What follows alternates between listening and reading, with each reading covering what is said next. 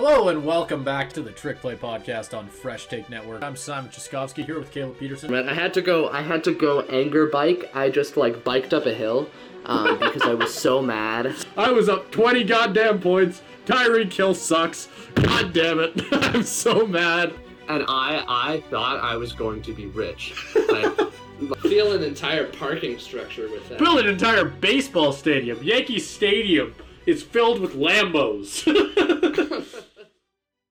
Hello and welcome back to the Trick Play Podcast on the Fresh Take Network. I'm Simon Chaskovsky here with Caleb Peterson, and shortly we'll be breaking down all the sports-related news, rumors, and drama that you will want to hear about. And this week we have quite the loaded week, to say the least. We'll be starting off by talking about the Pro Bowl rosters that got released earlier today. Still a couple players left to be named, I believe, but other than that, we've got a fairly good look at what both sides of both AFC and NFC are going to look like. Then we'll get into Justin Fields potentially being traded and whether the Bears should go with him or Caleb Williams, as it's looking like they've got that first overall pick. Then, as we move into, we're going to talk about college football, which we don't talk about too much, but when the semifinals come around, I think we got to hit on it. So we'll be touching in on that. Moving into the NHL, the All-Star Game rosters mostly got released. We're just waiting on the fan vote, but we'll be talking about the players we know will be going into it. Then, in the NBA, we'll be talking about the OG Anunoby trade that sent him to the Knicks, as well as RJ Barrett back to Canada. Make sure to stick around till the end of this episode, as we have a big announcement regarding next week's episode. So make sure to stick around for that. Make sure to check us out on YouTube, Fresh Take Network, TikTok, Instagram, and Twitter, as we have new content coming out each and every week on each and every one of those platforms. I said that a little weird. Caleb, are you ready to get into it? Absolutely. So as the NFL season winds to a close here with Week 18, the Pro Bowl rosters have been announced. There's quite a few interesting names, quite a few interesting omissions. As a Seahawks fan, I have a decent amount to say about my team, and perhaps not all positive, but we'll get to that eventually. We'll kind of go through each segment. We've got offense and defense for AFC and offense and defense for the NFC. We'll just kind of go through, talk about anything we find notable, any players who we think we should have been included, any players we're surprised that were included, and we'll go through like that. So, Simon, we'll start off with the AFC offense. Is there anything that kind of jumps out to you about that roster? Not really, to be honest with you. It just seems like a lot of obvious ones. The one thing that I pointed out to you before the podcast was the Travis Kelce pick, because I felt like all year I've been hearing that he's just been having a down year, but I guess I was wrong on that one. Other than that, I mean, I don't have much to be mad about here. It seems like pretty clear cut, at least to me. Yeah, I think the ones that are with Kelce, I think it's again, because we kind of talked about this before the podcast. Kelce being the starter is a little bit interesting because he definitely has been having a down year. That's been a big thing, that he hasn't really performed up to the standard, and that's part of why the Chiefs aren't doing as well, because Mahomes doesn't have any receivers, and he doesn't have Kelce as the same level of safety blanket. He's kind of showing a little bit of his age, and he's not playing quite to the same level. But he's still it's one of those selections I'm not totally mad about, because I'm like, who do you replace him with? Is the question. And that is the tough thing. The only other player I can think of is Mark Andrews on the Ravens, but he's injured. Maybe like if you're looking for more deep cuts, like Pat Freiermuth on the Steelers. But other than that, you're not looking too far. I would maybe switch around Njoku and Kelce to get Njoku as the starter. But other than that, it doesn't look too bad. Yeah, I feel like I've heard a lot more about Njoku than I have Kelce this year. That's other than the Taylor Swift shit. But that's more why I'm shocked about Travis Kelce. He's been having a fantastic year. Yeah, well, that's why I'm more shocked about the Travis Kelce. I feel like I've been hearing more about him off the field than I have on it, which just, I don't know. Yeah. Obviously, they couldn't really leave him out, I guess, right? That's one of those picks where, it's hard to leave him out just because of the year he's been having off the field. Well, and he's still the other thing is, it's another thing I said to you before the podcast. It's A down year for Travis Kelce is still a fantastic year for anybody else. Yeah, for sure. So, like Travis Kelce still has, I believe, the second highest receiving yards for a tight end this year, only behind George Kittle. So he's still having a decent season. It's just normally we wouldn't even see him second place. That's the kind of thing where it's like he is having a down year for his standards, but in terms of everybody else, it's still not shocking that he gets that spot. Because the other Evan Ingram potentially could have got the spot, but I don't know if he's been that consistent in order to get that. And Njoku is also up there. And after that, in terms of AFC tight ends, there's not really any other competition. So that makes sense in terms of that choice. Yeah, and fair enough. Like, I think, like I said, it's pretty clear cut. Like, the best are the best. You're not going to be shocked by a lot of the major picks on here. I think, I don't know. I feel like, this is where my NFL casual is going to come out a little bit on how little I've been able to watch this year, but I feel like I haven't heard a lot about Amari Cooper. Like, unless he's just been having an incredible year. Amari Cooper has had a fantastic year. Okay, well, there you go. Like, that's the one that sticks out to me. It's just like, I feel like I hadn't heard a lot about him, but again, he recently set the Browns single game receiving yards record. Well, there you go. Shows how little I've paid attention this year. But like, other than that, like you said, 285 receiving yards in a game on Christmas Eve. Well, there you go. Like, he's had 1,250 yards on the year so far, 5 touchdowns. Yeah. And that sounds about right. Like, it's just, other than that, nobody on this list really sticks out to me as somebody we really need to be that shocked about. Like, it's just, these are the best guys in the NFL. Well, there's one, and I'll pose this question to you, Simon. Okay.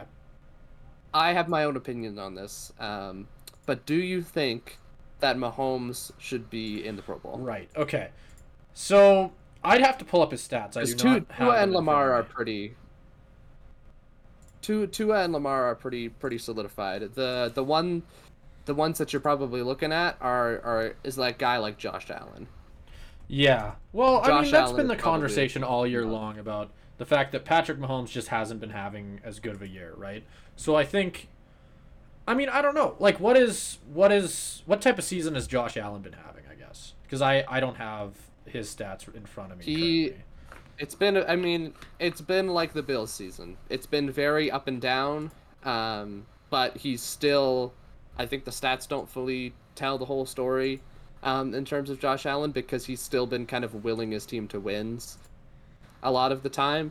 Because the other thing you have to think about is the Chiefs have a significantly better defense than the Bills do, and so that's kind of been propelling them to a lot of wins. I think performance-wise, I think Josh Allen has outplayed Mahomes, and I do think the Mahomes name kind of got him that spot. If I'm being honest, I do think Josh Allen probably should have made it in over Mahomes, even though I think Josh Allen's interception numbers are pretty rough this year. It's still still kind of, I think, outweighed by just the overall, like, if you're watching the games from week to week, he's putting a little bit more out there for you in terms of actually providing a good contribution to his team. Yeah, and looking at Mahomes, it's about what I expected. Not even 30 touchdowns on the season. Like, it's just a down year for him. Like, he just hasn't looked like Mahomes, right? And that's the big thing. Where, like, I think at this point we've just learned to expect more from him. And at certain points this year, he's just been bad. Like, it's as simple as that. He's just not been good. And I don't know. I guess I'm curious on, it'd be hard to leave him out, I guess. Like you said, Josh Allen is the main other pick. Like, is there anybody else that you can really think of that would maybe be able to take that spot from him? Honestly, this is a little bit tougher. I could say the difficult thing about quarterbacks this year is that a lot of them have been injured. So yeah. I'm like, if I'm looking at a lot of these other teams and I'm thinking, who are the star quarterbacks? In the AFC, they've either had down years or have been injured. Like Justin Herbert injured. You're looking at Joe Burrow injured, obviously. You're looking Yeah. at even it's a little bit more of a stretch, but like Deshaun Watson injured. Trevor Lawrence is currently he's a little bit more kind of on the mend, and also has had a little bit less of a successful year, but also currently injured, and questionable to play in their next game. So it kind of limits your options. Josh Allen is the big one. That's the big snub. The other one, the only other one I could think would be C.J. Stroud. That would be my only other case I could make to put him over Yeah. a guy like Mahomes. And that one's tough, right? Because he's had such an incredible rookie season, taking the Texans from one of the worst teams in the NFL to, do they have a playoff spot yet, or are they still fighting for it? I know they're close. So they played their last game against the Colts, and that one is basically winning in. Okay, and that's If they basically lose, what I've heard. if they lose, they're out. If they win, they're in, and they could still potentially steal the division from the Jaguars.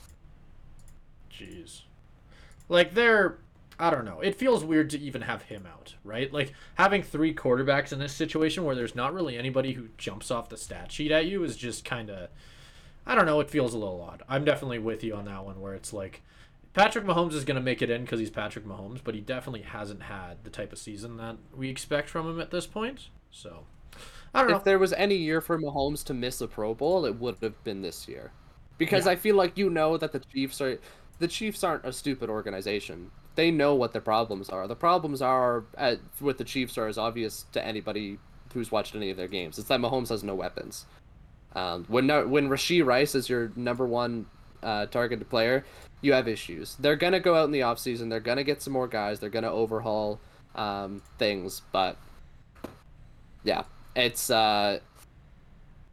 it does show how consistent he's been over his career. And it's not like he's had, if you just look at the stats, it's not like it's the biggest kind of evil in the world. And I'd say he's probably quarterback 4, but I'd probably have a guy like Josh Allen in over him. Yeah, and that's fair, I think, in this type of situation where, like, really, I don't know. Like, I agree with you. I think he just doesn't deserve. We can move on. I think we can move on to the rest of the players on this list because we have a lot of other things to touch on here. Do you want to move on to the AFC defense? Sure. Okay. Like, I guess we can start on your side because I feel like you're gonna have more to say on who sticks out to you on this one, on who deserves it, who doesn't. So, is there anybody who sticks out to you? A lot of these are, I'd say, I love seeing Kyle Hamilton get a spot. That feels like a great way to recognize a young player who's kind of been flying under the radar a little bit. Has gotten a lot more recognition in the later weeks, but he's been playing really well. First round pick from I think a couple years ago, has been fantastic. So it's great to see him get a spot. Jalen Ramsey is an interesting addition on there, not because he doesn't deserve it, because I think he absolutely does. I think it just speaks to how well he's been playing because he earned that spot with after missing like the entire first half of the season with an injury. So that by itself is impressive. Sauce Gardner is an interesting one. That one I might debate a little bit. That feels like a little bit of a name recognition thing just because he's clearly not had the same season that he had when he was a rookie.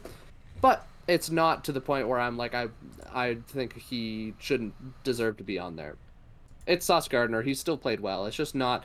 I would maybe switch him out. I wouldn't have him as a starter like he is now. I'd switch him out for a guy like Jalen Ramsey. Other than that, like this AFC defense, it really goes to show you how talented this conference is as a whole. There's really no surprises on here, because it's like a lot of these are just like have been locked since the start of the season, right? Myles Garrett, Max Crosby, T.J. Watt, Patrick Surtain, Minka Fitzpatrick. You knew those guys were going to be on this roster, barring an injury from week 1, and they've backed it all up. So there's honestly not a lot I can talk about other than those few guys that I'm pleasantly surprised to see on there. There's no guys on there that I'm really like, oh, like they don't really deserve their spot, or I think that people have been snubbed. So that's kind of where I'm sitting at. Yeah. Yeah, and I agree with you. Just looking at it, I think that really reigns true with this team, though. Like, I think it's cool to see a lot of the newer names. You pointed out Kyle Hamilton. That's a really good one. It's a good mix of young players and like players who are kind of like no shit. Yeah, of course, Miles Yeah. Garrett was gonna make it here. Of course, T.J. Watt was gonna make it here. I agree with you on that one. It's always nice to see a lot of these younger players get the opportunities, and I can't really think of anybody who really got snubbed. At least, not no one that sticks out to me. So I'm not mad about it at all. I don't have as much to say on this. I don't think. Yeah, it feels like the out of all of the sides of the ball we're gonna talk about in terms of like AFC offense, NFC offense, like all that stuff. This feels like the most no-brainer. Like Yeah, it's a pretty clear. yeah, for sure. Well, where do you want to move here next? Do you want to go straight to NFC offense? Sure. Okay, let's do that. Like, Oh boy. Okay. yeah, this one I feel like I was gonna say because we're both Seahawks fans. I think we're both gonna have more to say on what's going on in the NFC. Brock Purdy. Ugh. Nasty. So okay, like obviously Brock Purdy's had a fantastic season, but putting him as the best quarterback in the NFC, like I don't know. I don't know, man. I've had this debate again and again and again. Brock Purdy, I don't think is anything fantastic. I think if you put Brock Purdy on any team other than the Niners, he's going to kind of completely crash and burn. It's the Kyle Shanahan thing, right? Kyle Shanahan is a fantastic coach, and as much as I hate to admit it, probably the best in the league. I think if you put me back there, I could probably throw for like 2,000 yards just because of how great his system is and how good he is at scheming up like these freaks of nature he has back there in Deebo Samuel and Yeah, Brandon Ayuk. So it they've is got kind so of many offensive interesting. weapons. That's for sure. Yeah. It's kind of interesting for me. Wide receiver Pro Bowl nods are always kind of rough because there's so much talent at the position that having only 4 spots feels like you're going to be inevitably leaving someone out. Um, so I'm like, I would almost rather have a guy like Brandon Ayuk who has been having a fantastic season or Deebo Samuel. A little bit less so. I'd probably put Ayuk in over Deebo, but seeing Ayuk in there over a guy maybe like Mike Evans, that would be probably what I'd like to see in terms of 49er selections. Brock Purdy deserves to be in there. He's had a great season. I just don't think he deserves to be the starter. A guy like I think Dak Prescott kind of deserves that spot over him. I don't know if Yeah. there's anything that jumps out to you about this roster, Simon. Well- That's kind of what catches my eye as a Seahawks fan. Yeah, I don't know. Nothing too crazy, I don't think. I think it's gonna be you who's gonna have a lot more to say on a lot of these. I've been hearing you pointed out the wide receiver room being a pretty competitive section of the NFC this year, and that's what I've been hearing online. A lot of people are mad about Amon-Ra St. Brown not making it over Puka Nacua, which is a conversation we kind of had before, just about how the fact that you can't really leave Puka Nacua off this roster, I don't think, especially after the season he's having. Like as of right now, this podcast should come out before they play, I believe, but he's like 30 or 40 yards off the record, which is pretty Yeah. bonkers. It would feel very strange, I think, to leave him off the roster. That's for sure. He absolutely deserves to be on there. With the kind of season he's had as a guy who is technically the second receiver on the roster, like absolutely fantastic. I hate the Rams with the passion of 1,000 suns, but even I wouldn't be able to say, yeah, no, you put Amon-Ra St. Brown in there over Puka Nacua. Amon-Ra St. Brown is a great player, but there's 4 wide receivers. It's the 4 best receivers. CeeDee Lamb, absolutely. AJ Brown, absolutely. Mike Evans would be the one I'd argue, honestly. He's had a really good season, but it's a tight competition. He'd be the one who I'd be kind of pushing out there. I think Puka Nacua definitely, as a case, is the 3rd best receiver in the NFC this year. But it's tough because there's so many talented players at receiver. I think there's more talent at receiver than there is any other position in the league, quite frankly. Yeah. I'll have I think I have 2 more points. The rest of this feels pretty chalky. The offensive line is always like, okay, yeah, Trent Williams, Lane Johnson, Penei Sewell, cool. The rest of these guys are all pretty chalky picks, and Yeah. it's all like the mainstays that have been there for 10 years. Zach Martin, Jason Kelsey, no shit. Like, we know they're going to be there. I think the 2 questions I'd have for you, Simon, is one, what do you think about? I'll start with this. What do you think about the inclusion of Matthew Stafford as the third quarterback over potentially some other players? You've got Jalen Hurts, potentially. You've got Baker Mayfield as a surprise pick, or a guy like Jared Goff, maybe. Yeah, I mean, I feel like Stafford's another guy who I haven't heard a lot about this season. 24-11 on the year. Not bad numbers, nearly 4,000 yards. Like, I don't know. Obviously, there's the conversation of the wide receivers he keeps churning out into incredible players. Obviously, like, with the season Puka Nakua's having, obviously he has to have a pretty good quarterback thrown to him to have a season like that. But, I mean, it's not bad. It's a little shocking, I guess, just because he's another, like I said, he's another guy who I feel like I haven't heard about. Like, it feels like this is the first time I've heard Matthew Stafford's name in a minute, and in that sense, it feels a little weird. But I mean, if he's having a good enough year, he's having a good enough year, right? It just comes down to that. And I think he has. I brought it up because I do think it's one that's kind of borderline, but I agree with the decision. Like Jalen Hurts is the other big name quarterback, but he obviously, with how the Eagles have just had the bottom completely fall out on them, which isn't all Jalen Hurts' fault, but I understand why that can lead you to say he probably doesn't deserve a Pro Bowl nod at this point. Stafford's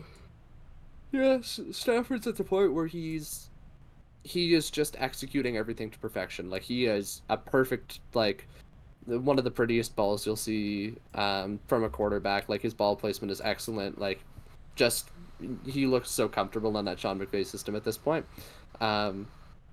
It's not that surprising to me, but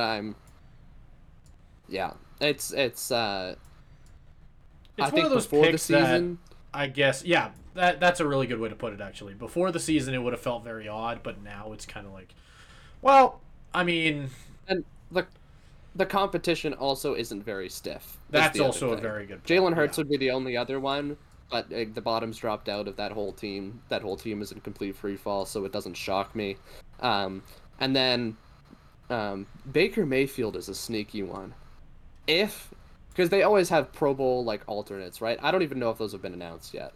But they always have, like, let's say Dak Prescott and the Cowboys go to the Super Bowl. Dak Prescott can't play in the Pro Bowl. I would love to see a guy like Baker Mayfield take a spot, because I think Baker Mayfield has had a sneakily fantastic season, and you can go back to the first episode of this podcast we've done. That's true. I have been a Baker Mayfield supporter since day one, and I felt like he got a bad rap, and he had, like, if you've been around since Baker Mayfield versus Kyle Trask, leave a comment. Yeah, absolutely. Honestly, like, I think that he deserves his flowers a little bit, because it's another name recognition thing, right? Because I do think, like, a lot of these choices have been made, like, well, like putting a guy like Puka Nakua in, who's literally a rookie, like, it shows that voters know what they're doing, at least a little bit, in terms of actually watching the games this season and seeing who the best player actually is. But there is a name recognition thing to some of this. And Baker Mayfield's name has been not associated with good quarterback play for the last 2 or 3 years. But I think it's time for that to change, because he has been a better quarterback for the Bucs than Tom Brady was, at least in the last couple of years of his tenure. So that's 28 touchdowns, 10 picks, almost 4,000. He has had a better connection with Mike Evans than Tom Brady did his entire time in Tampa Bay. Yeah. If you look at Mike Evans' receiving stats, that shows up. So, and I mean, looking at the numbers, I don't disagree. To make a case for my guy Baker. Yeah. I mean, he's had a sneakily fantastic season, and remember what people were saying about this Bucs team. I saw everybody projecting, including me, frankly. Yeah. Even though I was a Baker believer, I didn't predict them to be doing very well. I don't think you did either, Simon. Everybody kind of wrote them off, and now they are basically they're not in the playoffs yet, but all they have to do is beat the Panthers. That's probably going to come back to bite me, and they're going to lose. But that's basically they're basically in the playoffs. Yeah. So, I mean, like, I get what you mean. Isn't that such a that'll be that's my case. I see them putting in Matthew Stafford over him. I'm okay with that. But if one of those 3 guys, which they probably will, one of those 3 guys goes to the Super Bowl, put Baker in. Yeah. Just do it. That's my That's my No, biggest I like case. those picks. I like that opinion too. Like, he's having one heck of a year. It's hard to really have anything against him at this point. Like, he really. I mean, is there anybody else you can really think of offensively who is gonna have a better shot at comeback of player of the year over Baker? Well, the comeback player of the year was decided last December, so I guess. I guess. with DeMar Hamlin. I guess. I Also guess. Joe Flacco. Joe Flacco. Oh, is that's a another good one that point. could- Yeah, Joe Flacco's another really good pick. I guess that's a very good. But point. I do He's think, gonna have I some do tough think Baker competition, but- Mayfield should. I do think Baker Mayfield should win that award. Yeah. But before we move past the offense, I do just want to say one thing about the running backs. I think they're all perfect choices. Like, I'm not going to debate against any of these. CMC, DeAndre Swift, Kyron Williams.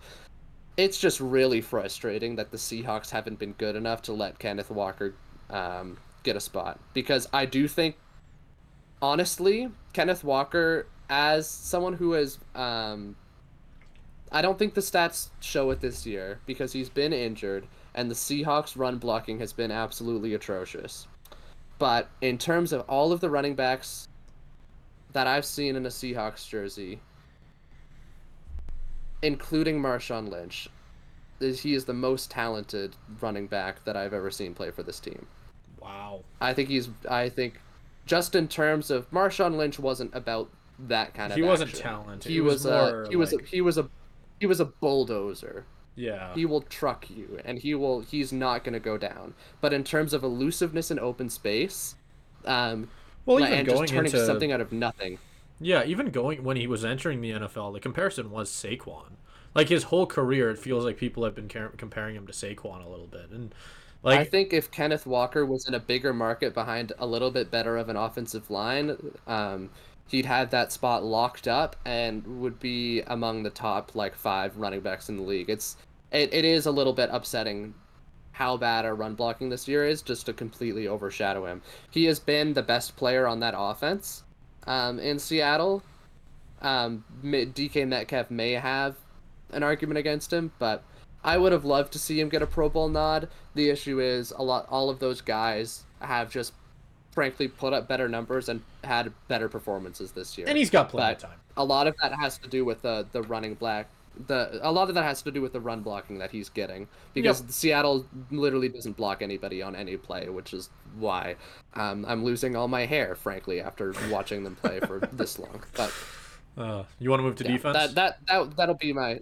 We can move on to defense. I wanted to Okay. give my boy K9 a shout out before we go in, Yeah, 'cause for sure. I mean, every time it's- I've watched him, it's a little he's upsetting super he doesn't get his flowers. athletic. Yeah.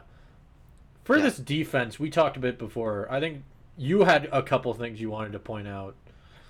So I think I'll just give you the opportunity to hit on a lot of those. Okay, so I am a Seahawks fan, if you didn't know.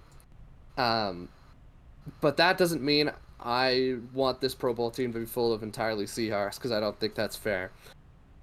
If I'm looking at this roster, I'm thinking of this Seahawks defense, and I'm thinking especially of them against Pittsburgh last week, where I saw this defense, Seahawks defense get absolutely massacred by fucking Mason Rudolph, and basically lose their playoff spot because of that, because of how bad this defense is. For this defense to have 3 Pro Bowlers, that doesn't sit right with me.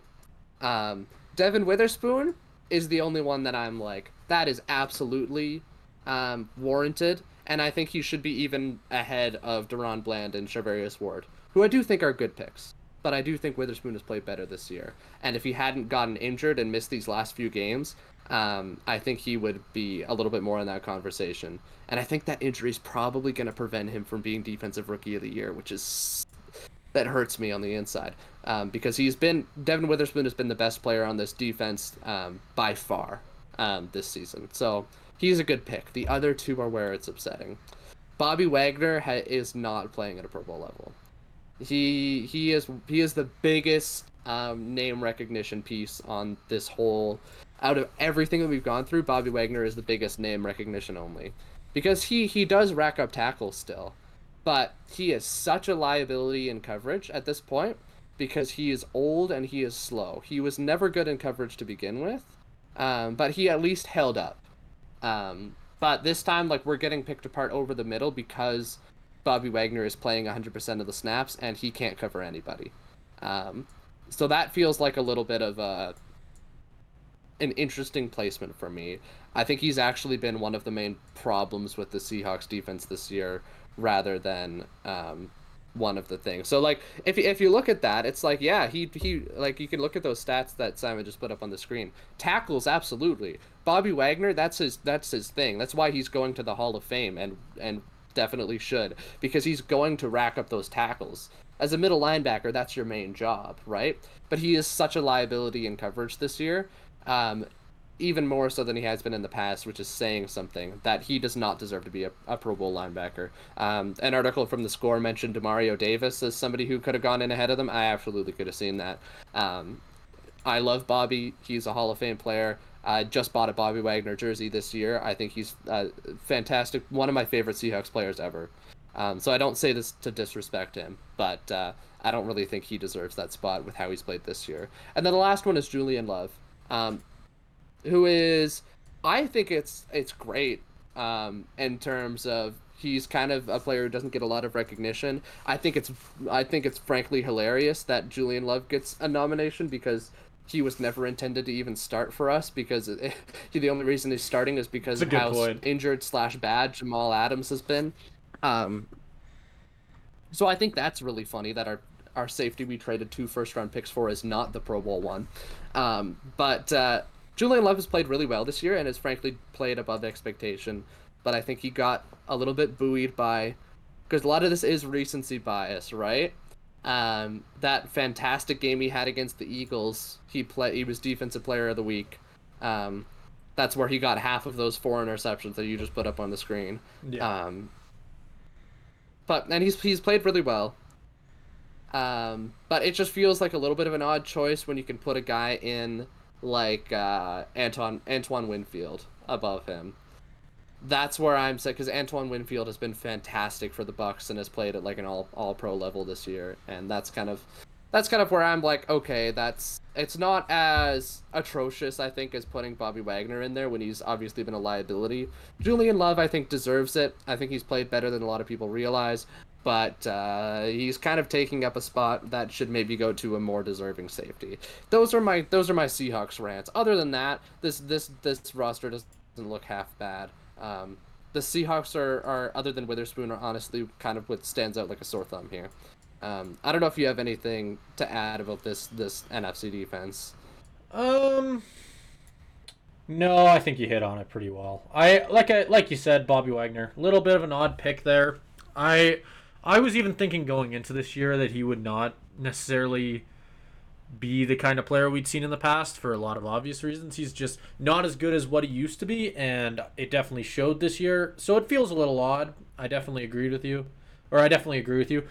Like maybe 4 or 5 years ago, we could have had the conversation that Bobby Wagner and Fred Warner should be put on the same list. But now seeing them right next to each other feels very odd. So I don't disagree with you at all. If you do you wanna hit on special teams? Is there even a point? Most of these. Do you have any? Are you mad about? I can't wait. I have mad hot takes about the special teams. Actually, you know what I do? Screw the people who pick the special teams. Okay, so I mean Justin Tucker, yeah, that's fair. Okay, I don't care about the AFC. NFC. Okay. Okay, I have 2 takes about the NFC special teams. First of all, Brandon Aubrey, fantastic. Brandon Aubrey is a fantastic kicker and is probably going... If you don't know about Brandon Aubrey yet, he is the next, like, Justin Tucker type figure in the NFL. He has not missed a single kick in his entire time in the league yet. Wow. So that's amazing. He is closing in on the all-time... He already has the most consecutive kicks made to start a career, and he's closing in. I think he only needs about 10 more to hit the all-time record for like a kick streak. Oh my god. So he is fantastic. How long has he been in the league? MLS player. This is his first year. Oh, okay, yeah, that's what I thought. he played in the USFL for the Birmingham Stallions for Right. 2 years. Yeah. Okay. No, And he I was also yeah. he was a first-round pick for the MLS's Toronto FC. And then when that didn't work out, that's when he found his way to football, which makes sense. If you're a good soccer player, probably a pretty decent kicker. Yeah. So, Yeah. okay, that's not my special teams hot take though. My special teams hot take is Michael Dixon should be making the Pro Bowl every year. This is where my Seahawks homerism comes out. Michael Dixon is the best punter I've ever seen, and is fantastic. And it's like, I don't know who's voting in the punters. Like, I don't know. Watch the games. Like, I've watched enough Seahawks punting this year to really know how good Michael Dixon is. They punt all the damn time, so I know that Michael Dixon is a Pro Bowl punter.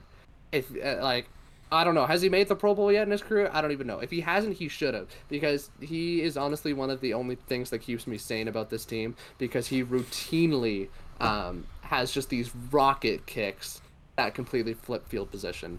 Brian Anger, I don't know. I haven't heard about Brian Anger in like 10 years, buddy. Go back to I don't know what fucking punters. Anyway, that's my special teams hot take. Put Michael Dixon in the Pro Bowl every year. All this bullshit. Like last year, they put like the Lions punter in. I don't care. This is about to go nuts, Caleb. With our new fancy garbage that allows me to put stuff on the screen, we can now look at punt stats. Let's go. Okay, let's take a look. This is Michael Dixon punting stats. This is Michael Dixon punting stats. So yeah, it's like sixth best punt average. I guess that's only the thing you can look at. But look at that. Look like 73. To be honest, can I be honest with you? He only has one thing over under 10th. Just pointed it out. He is watch the punters. Watch the punters. Y'all ain't grinding punter tape like I am. Get on my level. Oh. Michael Dixon only made the Pro Bowl in 2018 when I think he was a rookie. He should have made the Pro Bowl every year since then. He's absolutely fantastic. Shout out to all the punters out there. That's for you. Punters are people too, maybe. We don't know. We're not sure. The only thing I know about punters is apparently they play a lot of ping pong, but that's really? Apparently. I've heard that. Apparently there has been players who have come out whenever a kicker misses, I've heard players come out and go, they spend too much time playing ping pong. They should be practicing more. Really? I've heard that comment made before. Ping pong is fantastic though. I honestly don't blame them. Oh yeah, ping pong's the shit. I'm not very good at it, but watching people who are very good at ping pong is a very satisfying thing to do. Like it is a lot of fun. It's even when you're not good. There was a point where like a lot of people I knew got really into tennis, and I never understood it. If a lot of people I knew got really into ping pong, I would understand that. It's so fun. Yeah. It's so fun. Yeah, ping pong is great. At my old junior high school, we had a door that would lead into like a dungeon in the basement that was filled with like 20 ping pong tables. Oh, that's so sick. So whenever we got to do that, that was like I was living the life. I was gonna say that sounds awesome. It was fantastic. I remember Absolutely there was a year for Christmas, my whole family just like fucking played like a ping pong tournament, and that was our Christmas. It was the shit. But yeah, sounds like the best Christmas ever have. Like, yeah. Okay. Well, next segment. End with punters and ping pong. Fantastic segment. Oh yeah, big time. Who doesn't love punters and ping pong? It's the name of this podcast. So it's gonna be the name of this episode today. Punters and I was gonna say punters and ping pong? Question mark? Question mark? Question mark? All-time punters and ping pong. I was about to say like so in the industry I work in, there is a large thing about how I took a whole class on how to talk into a microphone, just to like basically throw it out there, and how to like talk in this. And there is something that is very well known called popping your P's, where if you're really bad at it, it'll really pop up. Like if you're like, "Hi, I am popping my P's." Can you hear that? Or is my mic taking it out? Like it'll like pop in the microphone, right? I'm terrible with it, which is why I pay attention a lot to my microphone placement when I'm doing any sort of announcing. But I was just thinking, God, that title would make half of my instructors roll in their graves. Like, like holy smokes. Anyway, let's move on. We've been talking about this for 40 minutes. Punters and ping pong. There you go. One of the biggest stories in the NFL the last couple of weeks has been how surprisingly good the Bears have been. If you look, the Bears obviously at the start of the year, not great in terms. I mean, I think I still have an unpaid debt that gets even scarier. I've really just dug myself an even further hole by having not jumped in the ocean yet, because it's now January. So for all of you that are upset that I haven't done that, for all of you that are upset, I'd forgotten about that. It's gonna happen. Oh my God! I think I've honestly just made it worse for myself. Frankly, I think so. Holy smokes! So I wasn't even thinking about that. That's okay. I made like a whole graphic for that. Like our network posted it. Like that's how did nobody mention that? Like, how did we all just collect? You could have totally gotten away with it scot-free if you hadn't brought it up right now. Because I had completely forgotten about that. That is so awesome. Thank you. I could have. I am a man. I am a man of my word, and I'm gonna do it. Like I just need to find the right time. And obviously at this point, making the this right a segment time is now. just gonna be very. I need cold. to remind the people. Okay, yeah. That I still need to jump in the ocean. I'm going to. You know what? Is it even safe to jump in it will be ocean in January? Like, I guess in Vancouver it's not the same if I come back on the podcast at this point, then like if there's a Simon solo podcast next week, then you know how that went. I'll just be having a podcast. My body's with a floating popsicle into the Pacific. Yeah. Anyway. We have a segment to do. We don't need to talk about the logistics. The point about me bringing up the me jumping in the river was because at that point in the season, I thought the Bears were so bad that there wasn't any possible way they could beat the Commanders, which at this point of the year seems very silly of me to have said, because the Commanders are dumpster fire. But the Bears, maybe not since then, but for the last few weeks, have been pretty darn good. They've pulled off some wins against. A lot of them have been cupcakes. You've got games against the Cardinals. You've got your classic kind of bottom dwellers that they've fed on, but they've also beat up teams that are close to being in the playoffs. You've got they beat the Falcons. They beat the Lions. They beat the Vikings. Narrowly lost to the Browns. Like, those are all great wins. All orchestrated by that man on the screen right now, Justin Fields. Which brings up the big dilemma, because the Bears just clinched the #1 overall pick because of Carolina's loss. And with that comes the question, what do the Bears do? Do they stick with Justin Fields, trade out of that #1 spot, potentially get an even bigger haul than they did last year, with basically essentially trading away the rights for Caleb Williams, who is one of the best QB prospects we've seen since Trevor Lawrence? Or do they trade Justin Fields, try to get something for him now, and then start over with a guy like Caleb Williams or even Drake May as your #1 quarterback? I'll leave that up to you, Simon. If you were Ryan Poles, Bears GM right now, what are you doing? Well, Justin Fields' whole career so far has felt very up and down. And I think if you're asking what I would do in his shoes, I think it just depends on how sold you are on Caleb Williams. I think there's been a lot of conversation, especially this year, about whether he's even the best quarterback in the draft. I've seen that argument brought up once. How legit of an argument that is at this point, that's up to you. It's no secret he's been a little bit more disappointing than a lot of people were expecting. And I don't know.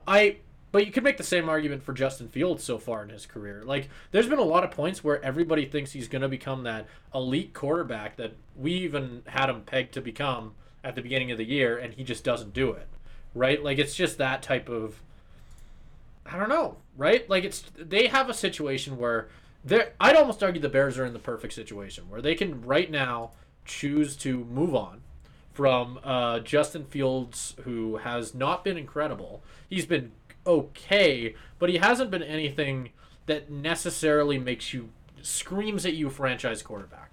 So I think it just depends on how sold you are on Justin Fields and how sold you are on Caleb Williams. I think if you're looking at what people have been saying about Caleb Williams almost his entire collegiate career, I think you have to trade Fields, right? That makes more sense. But after this season, I think it's just about how, like I said, I keep hitting on it. How high are you on Caleb Williams, and is that enough for you to trade your current franchise quarterback? Yeah, and I think that is a good place to start, because I do think that's probably what's going on in the mind of Ryan Poles right now. Because it really is, you have to weigh... First of all, you have to weigh Caleb Williams versus Justin Fields. Second of all, you have to weigh Caleb Williams will be coming in as a rookie, and Justin Fields has already had 3 years to get acclimatized to the NFL and get better, which he has. So there's that part of it too. That is obviously something you have to take into consideration. But if I am the Bears GM right now, I also want to think about the return that I can get. Because this Bryce Young trade that the Panthers made, I think has rejuvenated that Bears organization. You get DJ Moore, and you get the first overall pick. So you're right, in terms of it is a win-win. Because either way, they're going to be getting something fantastic out of a trade for a quarterback that it's too early to call him a bust, but has not looked great in that Carolina offense. So, if the question is, what would I do? I am firmly on the side of you keep Justin Fields for a couple reasons. I think, first of all, this is not a knock against Caleb Williams. Like, I do think it's a fair point that you make in terms of evaluating Caleb Williams in terms of how good you think he actually is. I think he's fantastic. I think he is by far the best quarterback in the draft. Do you think he's the best Caleb to ever throw a football? Well, that's something that can be debated. I like to stick up for myself a little bit. Frankly, if I had, you're saying if you had his line and receivers. Yeah, exactly. If I had the scholarship, like frankly, I don't know. If I was in the States where they could have discovered my talent, I was gonna say unknown Albertan talent. Exactly. God, straight out of the backyard football league. Yeah, it's like, come on. The name Peterson would be emblazoned on the back of a Bears jersey right now. They'd already be selling it in the shops. But he's a pretty good substitute for what we can get. He's a decent... True. Caleb represent. At least he spells it right. If he spelled it with a K, he would be my worst enemy, and I'd hope he goes undrafted. But he spells it with a C, so he's cool, and I'm okay with it. That has to be a European with him being the number one pick. The Caleb with a K? Spelling it with a K? I don't even know. People who have Caleb with a K are weird. If you are Caleb with a K, stop watching the podcast. We don't want you here. Okay, buddy. I'm just kidding. Let's calm the Jets a little bit. I'm just kidding. Caleb's with a K. You're welcome here. I just hold a little bit of a grudge. Anyways, that's not the topic at hand. I do think you keep Justin Fields, and I don't think it's not because I don't like Caleb Williams as a prospect. I think he's fantastic. However, I think everybody knows that he's fantastic, and I think the haul that you can get for that number one pick is going to be something unlike we've ever seen. Because for these top draft picks, you have to overpay, right? We saw it last year with Carolina. Carolina gave up their first round pick because the Bears just moved down to pick 9, right? They only drop 8 spots, but they also get DJ Moore, a bona fide number 1 wide receiver, and their first round pick next year, which turned into number 1. And that is for Bryce Young, who is a worse prospect than Caleb Williams is. Can you imagine what you're going to get for Caleb Williams? Yeah, that is kind really of the haul conversation is going to be astronomical. And I don't think, because we haven't really reached draft season hype yet, because these guys, like Caleb Williams, is going to be talked up significantly more once we don't have actual football to watch. People are going to start watching the tape and realize, if they don't already, which they do, how fantastic he is. Because he is the kind of like Trevor Lawrence generational prospect that we've seen. Bryce Young simply isn't on the same level. I think just because of that haul you can get for Caleb Williams and how you can continue to kind of push that draft pick into the future. Like, imagine if you give that draft pick up. Like, I think here's the ideal situation. You trade down to 3 with the Patriots, get their first round pick next year, maybe throw in another player. Caleb, you're breaking my heart. Then you can't I know, give the Pats Caleb Williams. They can't keep getting away with it. Simon, I don't think you know how realistic it is that's probably what's going to happen. I'm sure. There's been talks about that for 2 years, buddy. Yep. Because I mean, even if you look at the at how the draft is kind of playing out, because you got Bears, because the Bears are the reason I say they want to trade down to 3 is because I don't think you want to miss out on Marvin Harrison. That's the one receiver that I think you really have to get to pair with Fields if you want to build around him. So you've got that. I think if you trade down any further past 3, you're not going to get Marvin Harrison. I think that's the thing. But even then, getting a guy like Marvin Harrison at 3, a first-round pick next year, and then maybe another couple picks and another player, another fantastic haul. And the Patriots will still, probably because of how atrocious that team is, other than their defense, will probably still be a top 5 pick next year. Then the Bears are just like, that's so much better than trying to draft Caleb Williams and use that pick now. Even if he does become the superstar that he probably will be, Justin Fields, I think, is on that cusp right now. So I think that's probably the best move for your team, and I think that's probably what they'll do. Yeah. Well, and at the very least, if he does go to the Patriots, Bill Belichick won't be there. Like, I don't know if that's a little bit better. Like,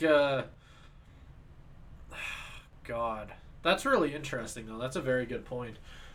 Like, I'm curious on how accurate that is to how the Bears feel in their own facilities. Like, how sold do you think they actually are on Justin Fields? Like, because there has to be the conversation that they've been getting is that they're looking to get a second or a third round pick, or at least that's what the market is for Justin Fields.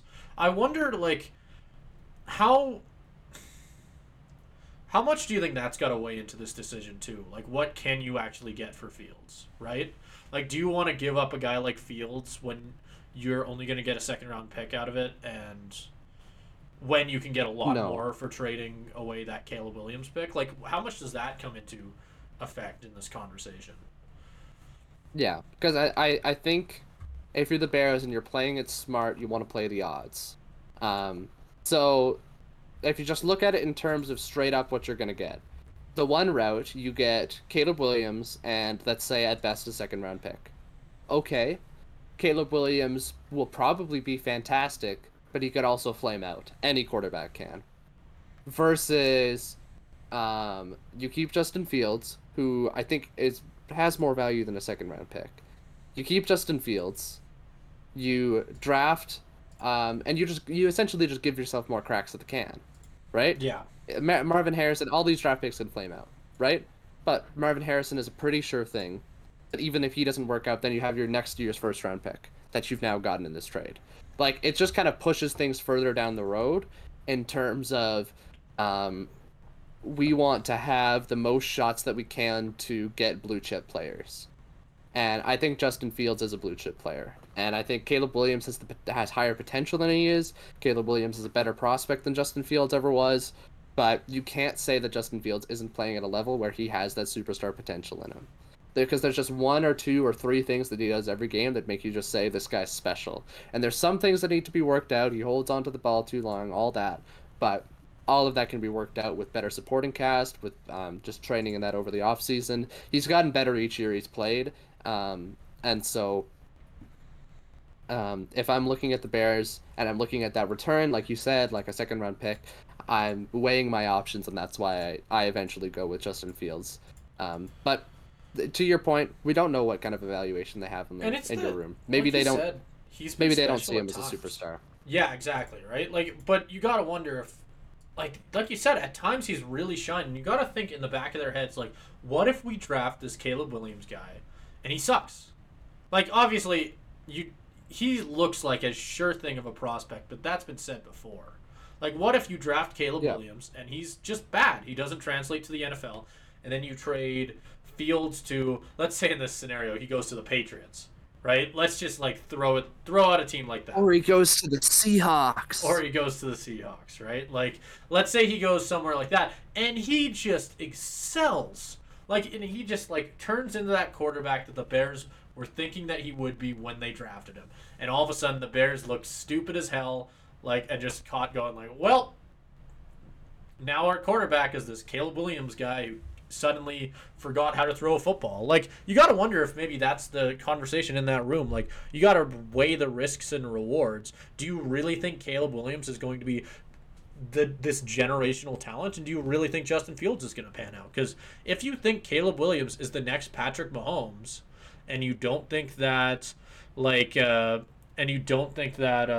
Fields is that guy, or at least he's not going to be as good, trade away Fields, right? But it's just, I think it totally just comes down to what your expectations for Williams are at that next level. Do you really think that he can be the thing that takes over the NFL for the next 10 years, 20 years?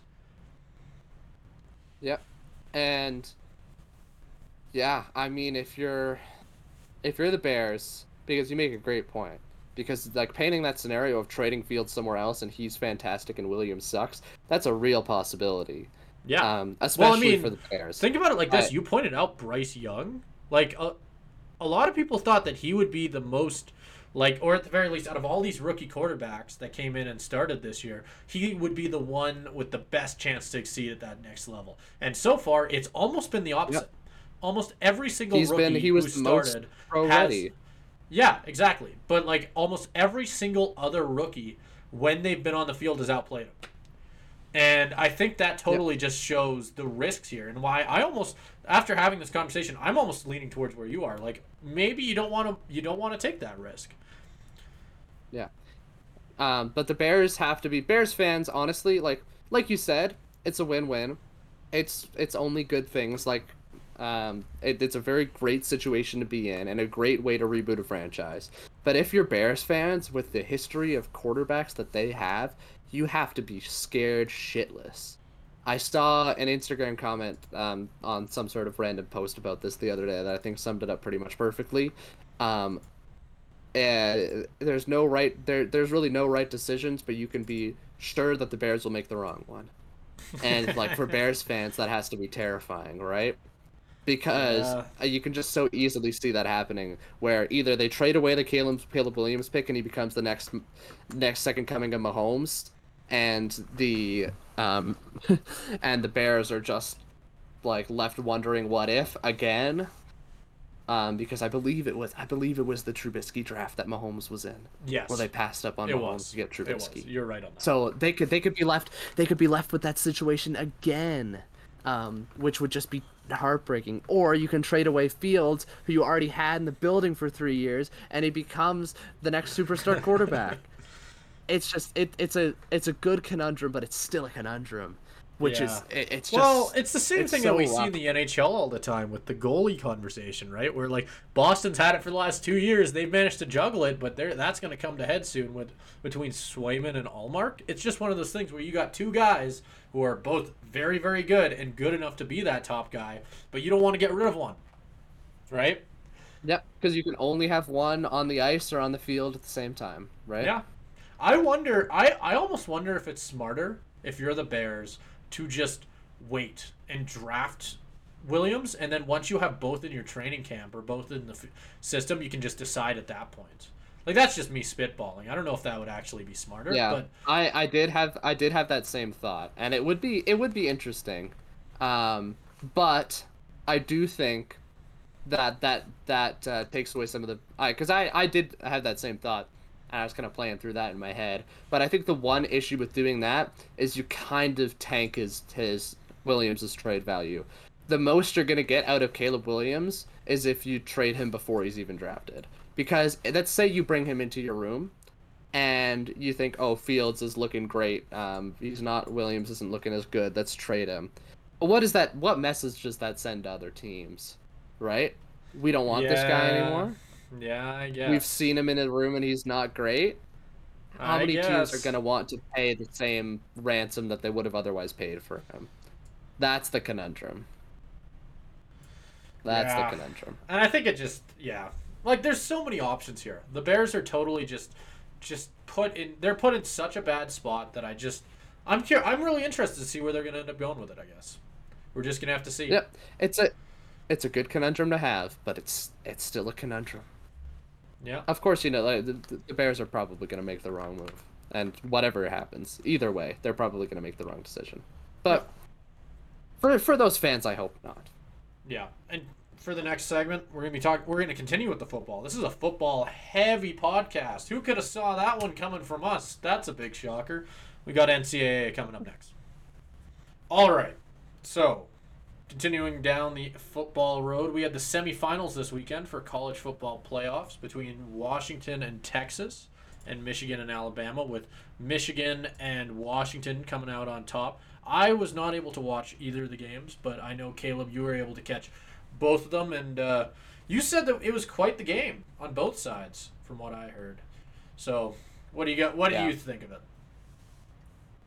It was some of the best football period that I've seen in the last little while. After watching, especially I'm going into this year, like, watching a lot more college football than I ever thought I would, getting really into the story of this Washington team in particular, like going from watching the Seahawks just completely die on the field against the Steelers to the next day being able to watch this Washington team look like such a great, well-oiled machine, and these games just feeling like there's so much behind them, like they're so important, and being able to go and watch these teams who have never played each other, like like Washington's never going to play Texas in a season normally, to just see these kind of like heavyweight juggernaut matchups come to fruition was fantastic, and we kind of avoided what we normally see in college football, where one team is in these semifinals. One of the big issues has been that a lot of the times one of the teams is a true powerhouse and the other one's just kind of snuck in on an easy schedule and they get like blown away 63-7. That was not the case today. I'll kind of go in, and another point to say about these matchups, it's the last time we'll see this format, in terms of having only the top 4 teams make it. And we talked about this a little bit in our Florida State episode, or our Florida State segment. But they're going to expand to 12 next year, which I think will be great. But this was certainly a good way for the 4-team playoff to work out, because both of these games were fantastic. I'll let you chime in, Simon, before we get into the actual games. Yeah. What do you think about that expansion into the 12-team format versus just having the 4? Do you think that's something that will be of benefit to college football? Well, Even again, just from like an outsider perspective. Yeah, I feel like a broken record in this, where I just feel like, why wasn't it that from the start, right? Like, it's just, It feels very strange that you'd limit, and I again, broken record. I had said the same thing. Why would you limit the games that are bringing in the most profit? Like, these are the games that people just go nuts for. Like, everybody's gonna be watching on TV. Everybody is gonna be going crazy for it, and you are limiting it to 4 games or 4 teams. Like, why? You're just wasting money. Like, you're not really maximizing, even if you're just looking at it from a business side, you're not maximizing profits, and you sure as hell aren't, like, just doing the best by your fans. Because, I mean, this 12-game thing is going to, like we mentioned, allow for a lot more teams to make the playoffs and allow for upsets, allow for a lot more situations that I think a lot of people are going to be really looking ahead to. And I think it's great. While, like you said, this is a good way to end the 4-game, or the 4-team. Jesus. Like, this is a good way to end it, but it shouldn't have been a thing from the start, is kind of what I'd hit on right away. Yeah. And I completely agree. And I think it also solves a lot of the issues that we've been seeing, like getting more into college football. I'm seeing all of these other bowl games that don't really matter that are being played with all the teams that didn't make the playoffs. And all of the star players are sitting, and like the quarterbacks are like transferring before they even finish the season because they know the bowl games don't really matter for anything. This is going to open it up to where those top teams can actually compete at their fullest strength. Because otherwise you get games like Georgia-Florida State, where Georgia wins by 63 because Florida State's playing their 3rd-string quarterback, or The Ohio State Missouri game where Ohio State is playing their third string quarterback because their regular guy transferred to Syracuse before the bowl game. So I think that will solve a lot of that. Getting into the games. I'll do like a quick little recap of them. So Michigan, Alabama, first of all, fantastic. The first Rose Bowl that I've ever watched. That just seeing that kind of atmosphere in that stadium, absolutely packed in there as the sun kind of goes down. It felt like this huge event. And so especially with Alabama, even as a casual college football watcher, you know Alabama, right? Like they're the ones that win literally every year because Nick Saban has done such a great job of building that program. But Michigan, obviously ranked number one. Alabama hasn't had that same kind of season. And coming into it, it looked like Michigan was the better team. It's just that Michigan's special teams was atrocious. Michigan muffs a punt to begin the game, gives Alabama an easy first touchdown. Michigan answers back, but then they have a bunch of miscues. They miss an extra point to bring it to 13-7 instead of 14-7. Just a bunch of little mistakes that keep Alabama in the game because Alabama's offense was absolutely terrible for most of the first half because their offensive line just couldn't get anything going. But after that, in the second half, they came out looking like a completely different team. They were able to actually take the lead before J.J. McCarthy and the Wolverines had this incredible drive to go and tie it, a pass that tipped off, and I've never seen this before. It tipped off an Alabama defender's finger, but it kept the spiral going. So all that it did was just deflect the pass higher, but the spiral is still there, was still on target, but the Michigan receiver has to make this incredible leaping acrobatic catch to keep the drive alive. One of the best connections I've seen in any football game in recent memory. Absolutely incredible. Comes down to overtime, and maybe this is where I'll get you to chime in, Simon, because I like how I just get to be the kid in the game back who occasionally raises his hand. This is fun. I get to just ride the bench for this one. Oh yeah, no, this is fun. I like yapping my mouth off about football, so this is great for me too. But obviously this game goes to overtime, and I don't know. Do you know how the college football overtime works, Simon?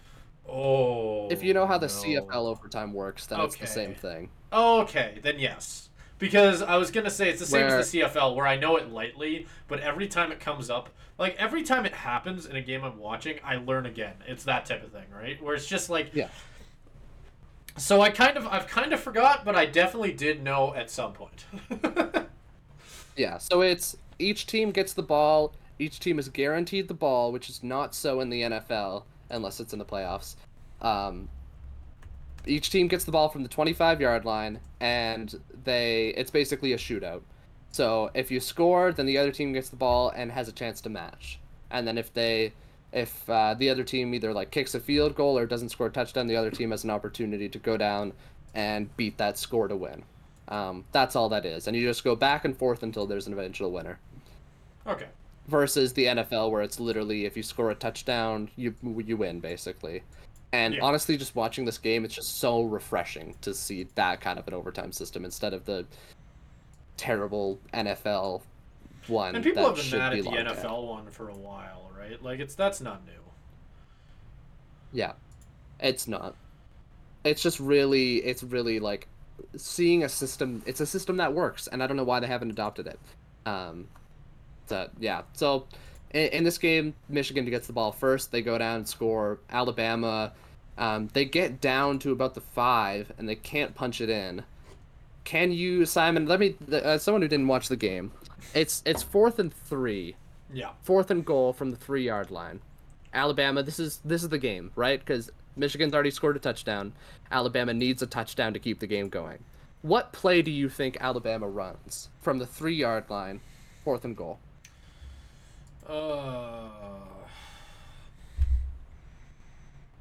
I'm not sure. That's a good question. I think the obvious choice, because this is the conversation it feels like we have every time this happens because of a certain team that did a very similar thing. I think they probably passed it. Nope, they did not. Oh, they did not actually ran it. I was gonna say because that's where I felt like you were going with it. Can you guess which player they ran the ball with, though? Oh, wow. Not their running back. I was about to say. I don't. If you're asking for a name, I don't know if I could properly give you one. I'm not a big college football guy. But... If you give me a position, what? Did they run it with like a defensive tackle or some shit? Like. Nope. They pulled a quarterback dive. There you go. You pulled up the player on the screen. Jalen Milroe. That's who they decided. Jalen Milroe, obviously very athletic quarterback. Like he's a great runner of the football, but pulling a quarterback dive on quarterback draw on 4th and 3. Oh, terrible play call. I was gonna say the game. That's a lot of yards to get like against some defensive. Yeah, linemen. That's rough. Like I'd understand it if you especially when the Michigan believe... defensive line is so good.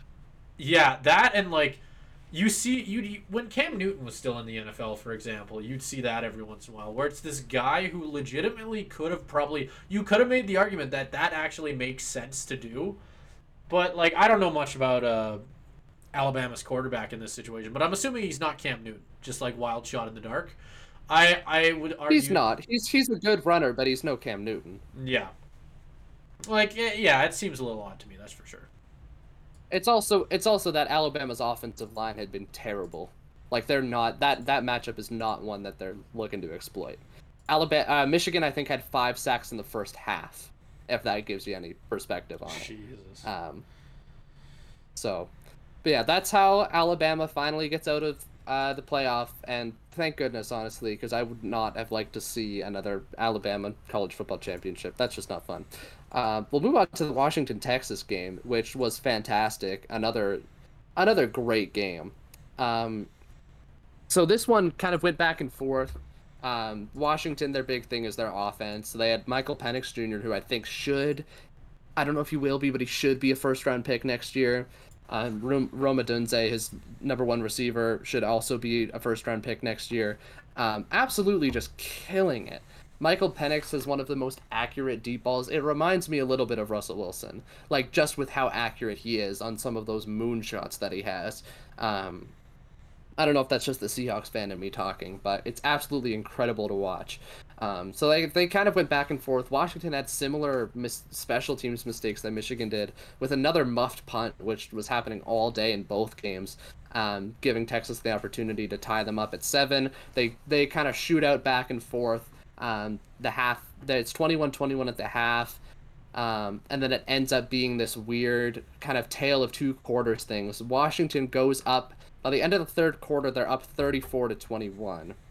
And at that point, you're kind of thinking they've taken all of the momentum. I think the yards gained in the 3rd quarter for 2 teams. Washington had like 160 and Texas had about 7. If that kind of gives you a snapshot of how badly Washington outplayed Texas in the 3rd quarter. But Texas claws their way back. But they get their way they're within 9.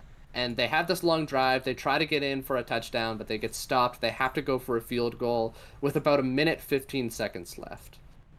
And just because this is kind of fun, just to see how in context how dumb some of these decisions made by coaches are. Let's pull the Ask Simon in terms of if you're Washington, true offensive coordinator of us all. Yes. Or is this offense or defense?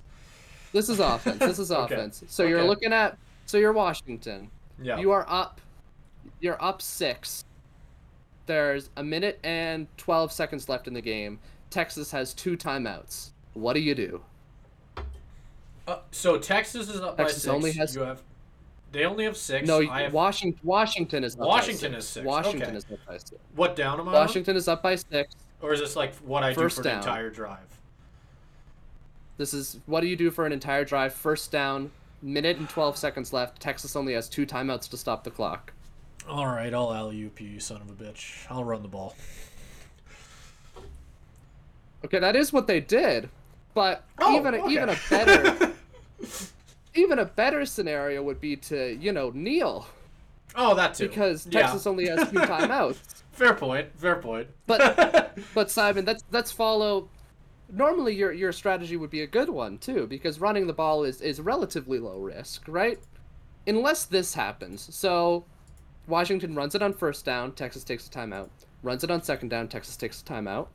Then they run it again on third down, and Texas can't take a timeout. So it's the clock's winding down. They would only have maybe about 15 to 20 seconds left to go the entire field and score a touchdown. Pretty unlikely. However, because the Washington offensive coordinator followed your advice and ran the ball, he got the Washington running back, who had already been injured previously in the game, got injured again, which caused Washington to need to use an injury timeout to stop the clock and sucks. give Texas the ball with 50 seconds left instead of 20. And with that, Texas goes all the way down the field and gets to the 10-yard line with 10 seconds left. And they get a free 4 shots at the end zone from the 10-yard line, basically. And by some miracle, Washington is able to stop them. A couple bad throws, an almost sack that he has to throw out of, and then a fantastic play in the end zone that was kind of reminiscent of, the classic Richard Sherman tip in the corner of the end zone. It's just a one-on-one, cornerback bats the ball away, Washington somehow comes out on top. It was one of those games, it's like, if Washington had lost that game, like, I don't know, just the fact that they would have won that game very easily if their own player didn't get injured. That kind of stung. Even though they did end up winning the game, as they well should have, they were the better team. Just even the fact that that's a possibility, like that was kind of, it put a lot more suspense in the game than there probably should have been. But it led to a very interesting ending. Yeah, I don't know what else to say about that one. It's just like the fact that that's even a rule, that you have to use an injury timeout there, even when the clock would have clearly run down to 20 seconds. That part doesn't quite sit right with me. Yeah, and that is interesting, I guess. Like, it's, I don't know. I do agree with you. But I think this opens up a good point to end on, I think. Just if you had to pick, national championship has now been decided. You know who's going to be playing in it. Who do you got, Washington or Michigan? Well, I'm a very biased observer here, because obviously I'm going to be cheering hard for Washington. Like, they've had such a great season. I think it'll be tough. Obviously Michigan is a fantastic team. I think Washington will come out on top, just because I think their defense has been much improved, and I think in these close games, Washington just has so much experience winning in the clutch. Like, they've done it all year, all season. They've had so many close games that they've had to pull out of, and I think they've had lots of great competition in the Pac-12, more than they normally do. So if I'm picking a game, I think it's going to be very close. I wouldn't be shocked if this one goes to overtime, but I think Washington pulls it out by a touchdown or so. It's going to be a high-scoring game. I think the biggest matchup is, if it's a high-scoring game, Washington wins. If it's a low-scoring game, that means Michigan wins, because it's really all about Washington's offense versus Michigan's defense. I think Washington's offense is able to run up the score a little bit. I'm going to say it's like a 38-35 Washington win. Okay. At least I hope so. Yeah, I don't have a prediction. I don't know enough about both teams. So I'll just agree with yours. Wow, Caleb, that sounds awfully smart. I'm going to say the same thing, because I did my research and definitely 100% know what I'm talking about, and think Washington is also going to win. Wow, who could have saw that one coming? And from the same score. God. Or you could keep the same score and then just say That's Michigan will win, so that you can make me look like an idiot.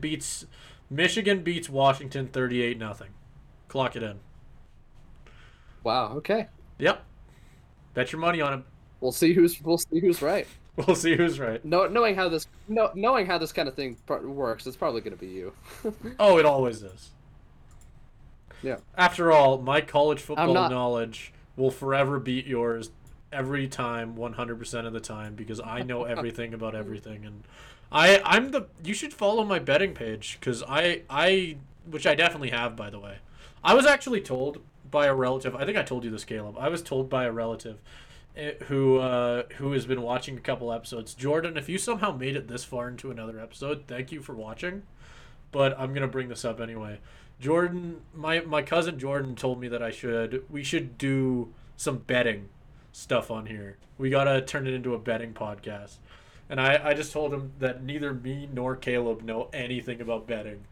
So I think it would just be really funny. I think that we should add a new segment to the end of every podcast where we give our picks, but we got to keep a stat on how many we get wrong to really show. Like, we'll just be where me and you are just super, super confident. Like, pick this, become a millionaire type thing. Where we go, and then we'll just have a stat at the bottom of the screen where it shows like what me and you are. Where it'll be like, I've hit on like 2 out of 36, and you've hit on like 3 out of 47. You know what I mean? Like, just have that kind of stat at the bottom and just be super overconfident about it. I think that would be an incredible idea for a segment. Our goal is to just be the worst betting podcast. That's what I mean. Possibly. That's what I mean. Like, comically bad. Where like Caleb. You know what my prediction? We're gonna be Will Levis over 450 yards, become a millionaire right now. It'll happen. I know a lot about how betting works.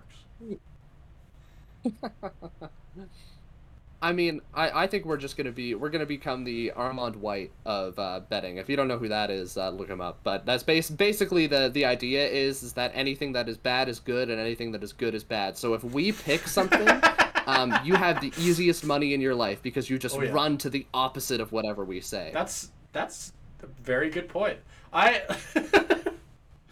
Because it's true. Like, even if you're 2 out of 36 and I'm 3 out of 47.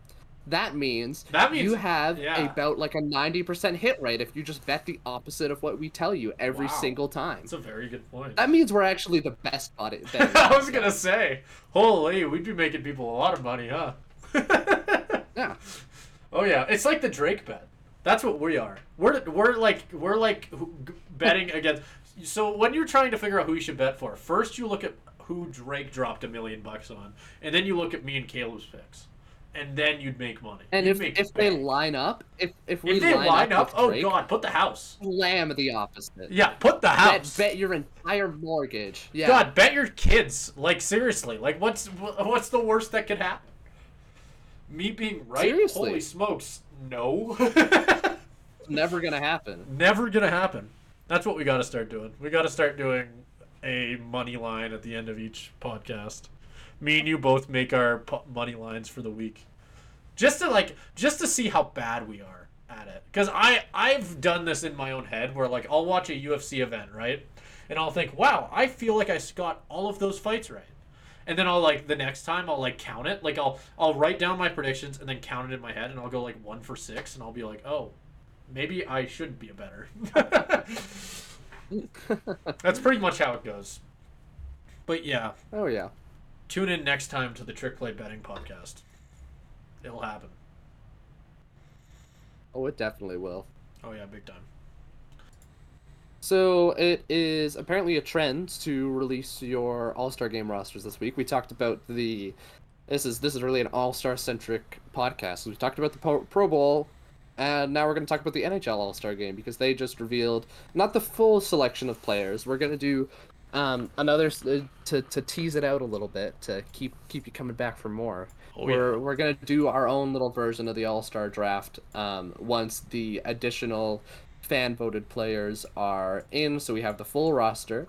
But the NHL did reveal their first 32 selections, one from every team. So we've got that full list of picks. So basically, who people think so it's the league's Department of Hockey Ops.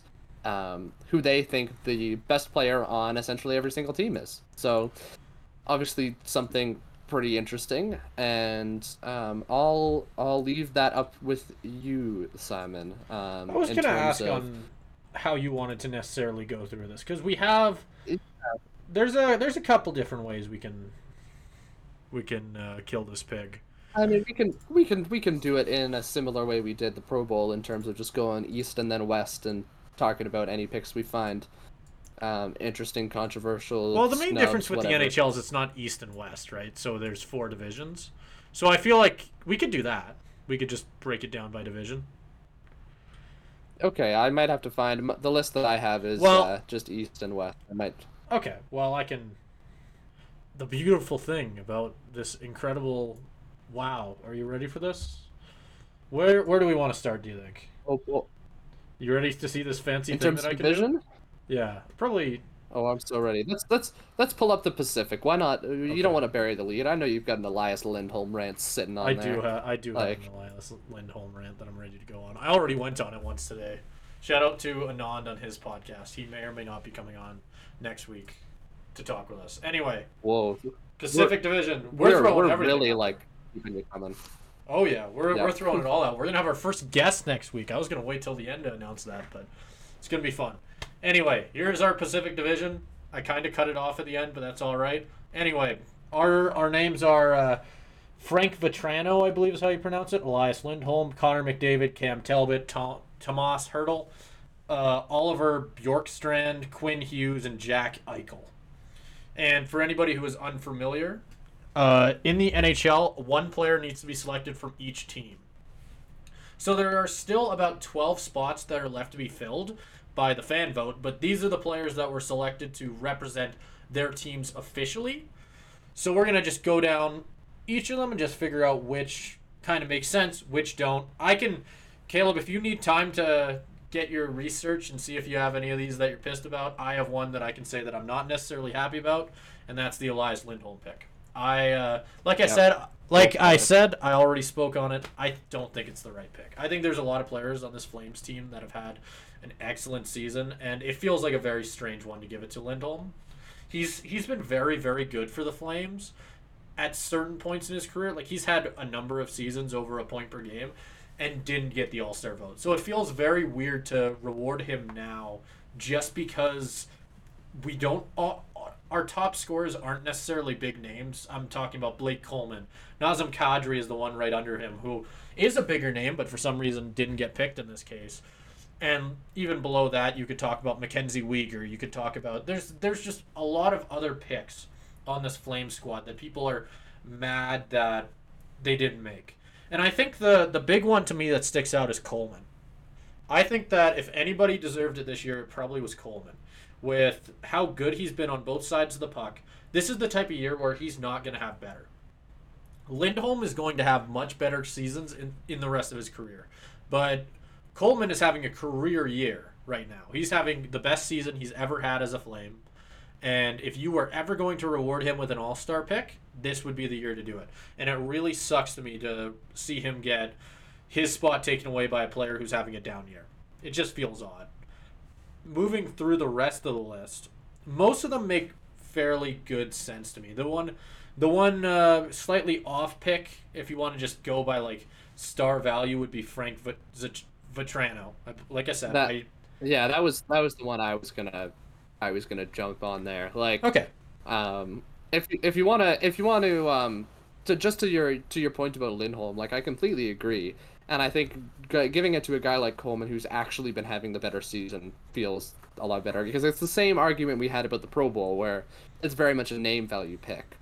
The one thing I would say, that if you're a Flames fan, you can look at this and spin it positively, is maybe say, does that increase a little Elias Lindholm trade value potentially? And that has like been the conversation that has been had, where it's almost like, I wonder if the Flames wanted him to go just so that, to up the trade value a little bit, but it's, I don't know.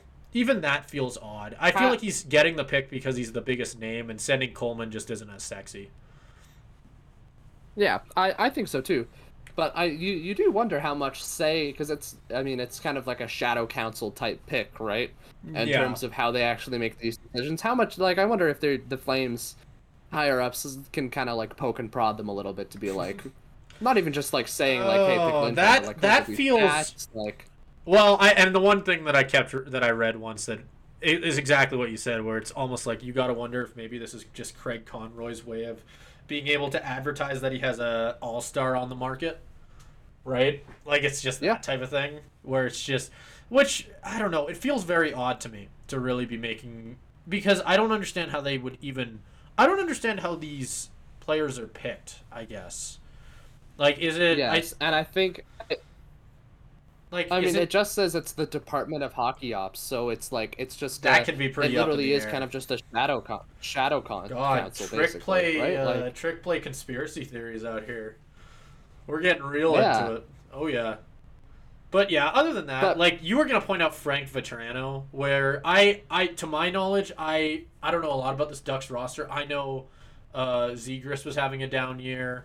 I know they don't really have a lot of other star talent other than Zegras that would really I like mean, stick out to the you. biggest one that I would almost sub out just in terms of like young star talent would be a guy like Mason McTavish, Yeah, who's yeah, having a pretty exactly. decent year and has pretty. Bertrano has surprisingly decent stats for what I would expect. Not like I've been grinding Ducks tape, but Yeah, a guy like Mason McTavish has a higher like points per game number. Like, so you kind of look at that and think if there's anybody to represent the Ducks, like he may be a better choice, even if Vetrano technically has more points. Um, but one of the things that the Frank Vetrano and Elias Lindholm picks kind of bring up to me, and my biggest kind of thing about this whole All Star selection is, I think the NHL is just stupid for making sure every team has a representative. I don't think yeah. that's the right way to do it. No, I don't think that's. I don't think You that's are. even a conversation. I agree with you. I think it's very stupid. I think it's been. I think I don't ever know. since they implemented it, it's been a really, really crappy change. Because I understand the reasoning behind it when they first put it in was that it would up viewership for the All Star game because each team would have somebody for their respective fan base to cheer on. Right? It's that argument. But and maybe that's the Yeah. case. I don't know the stats for that. Maybe that is bringing in more people. If it's not, you're just taking away. It's like, it, are you telling me Frank Because at this, Vetrano should be picked as a starter over like Leon Draisaitl or like another one of those big names yeah, where like it just feels weird to not read them on this list. Like it's weird because the Pacific does it. Like you're telling me Frank Vetrano, I'm crapping on him, but like, are you telling me that's a bigger All or even Star? like, Like it's and that brings up, it's not even like, yeah, because it is him stealing spots from guys like Draisaitl, or even like if you look at Vancouver, where it's like, just like how McDavid is a deserving, obviously deserving for the Oilers, it's like Quinn Hughes is deserving for the Canucks too. He's had a fantastic season, but it also feels wrong to leave a guy like Elias Pettersson off the list. yeah, no, exactly. Where it I feels think, like if you're and that's actually making a that. Pacific Division All Star team, you Yeah, leave off Vetrano and Lindholm and you put in Pedersen and Draisaitl. Like, it's that just is such the a funny thing though. no-brainer that's Like hampered by this system. yeah, and it sucks. I think it really sucks. Because we're not seeing the best of the best. It allows in some situations it allows for players, for example, like I'm sure Bedard would have made it in anyway, but that's one that stuck out to me where like he became the youngest All Star this year, but it's almost like I could see him potentially being close to being near the cut if they let everybody from, for example, Colorado jump on that horse, right? Like Yeah. it's one of those things where it's just I don't know. It feels kind of weird. It's working out for the NHL in picks like that, where like a young rookie they're able to advertise it. Where I'm sure we're gonna see tons of photos of Connor Bedard chatting it up with Connor McDavid and Sidney Crosby, but Yeah. and that's great for the NHL's branding and all that. But it's unfortunate a little bit. I mean, like Leon Draisaitl, Cale Makar, all those guys are still gonna make it through the fan vote, but it still feels odd. Yeah. And at least there's that. Like, at least, like, a lot of these guys aren't gonna actually get snubbed. Because Yeah, that would be even more of a cause for outrage if they did get snubbed that way. Um, but I don't know. Like, I do think an all-star game appearance or a Pro Bowl, for these players, it's not, like, the idea of getting more fans to watch the All-Star game or watch the Pro Bowl, that's always been an issue. And it's not one that's going to be that easily solved by just saying, "Oh, here's a player from your favorite team. Go have at her." Like, it's a bigger issue than that, and I think it's just taking away the accomplishment that things like this have on a player's career. Like, it's a thing to be like, "Oh, I'm a seven-time Pro Bowler. I'm a yeah. seven-time All-Star." Like, you're just taking away the actual sense of accomplishment from it. By just giving it to guys willy-nilly because And that they're was the supposedly exact the best player argument on their against it when team. it was implemented, and it just feels very wrong to have it this way. If we want, we can move on to the Central Division, though. I touched on it very Yeah. lightly. with the Connor Bedard pick, but he becomes the youngest NHL All-Star ever. Joining him on this from the Central Division is Clayton Keller, Nathan McKinnon, Jake Ottinger, Kaprizov. I always forget how to say his name. I always feel bad about that one. Philip Forsberg, Robert Thomas, Connor Hellebuck. A lot of good picks here. A lot of very, very good players. These are every single player on this board feels like an all-star, at least to me, where it's just like I honestly when I haven't fully taken a look at the other teams that other than the Pacific. I'm kind of letting it all come to me as we're going here. But so far, the Central looks absolutely stacked. Connor Bedard, Nathan McKinnon on the ice at the same time. Holy crap, give it to me now. But I don't know. I don't have a lot of bad things to say here. Again, you can just hit on the same conversation we've been having with the Pacific Division, where it's like, where's Cale Makar? Where's, hell, another player from the Stars? You could bring in, like, Heiskanen. Robertson. Yeah. Like, there's a lot of players there who deserve to be here that just aren't because of this rule. And it's kind of dumb.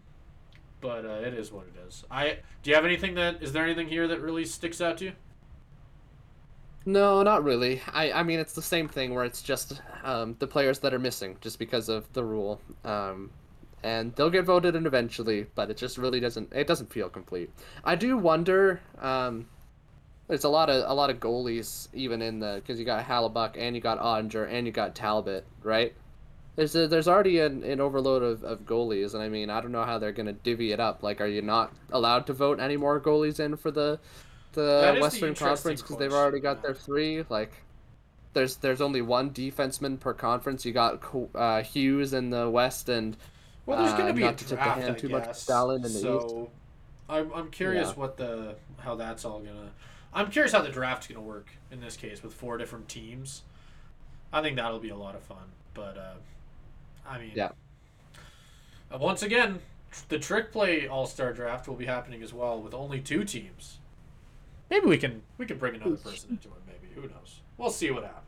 You wanna? Should we get a? Could we get a 4? The first time we bring in 1 guest, and then we bring in and 2. We 1-up it.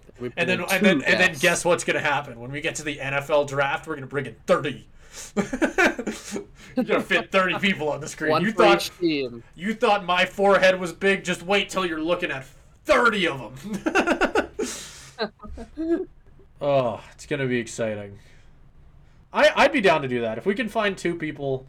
We'll have to see how that ends up working out by the time we get there. But anyway, we can move on. I think is that safe to say? Anything else we want to hit on with the Central? No.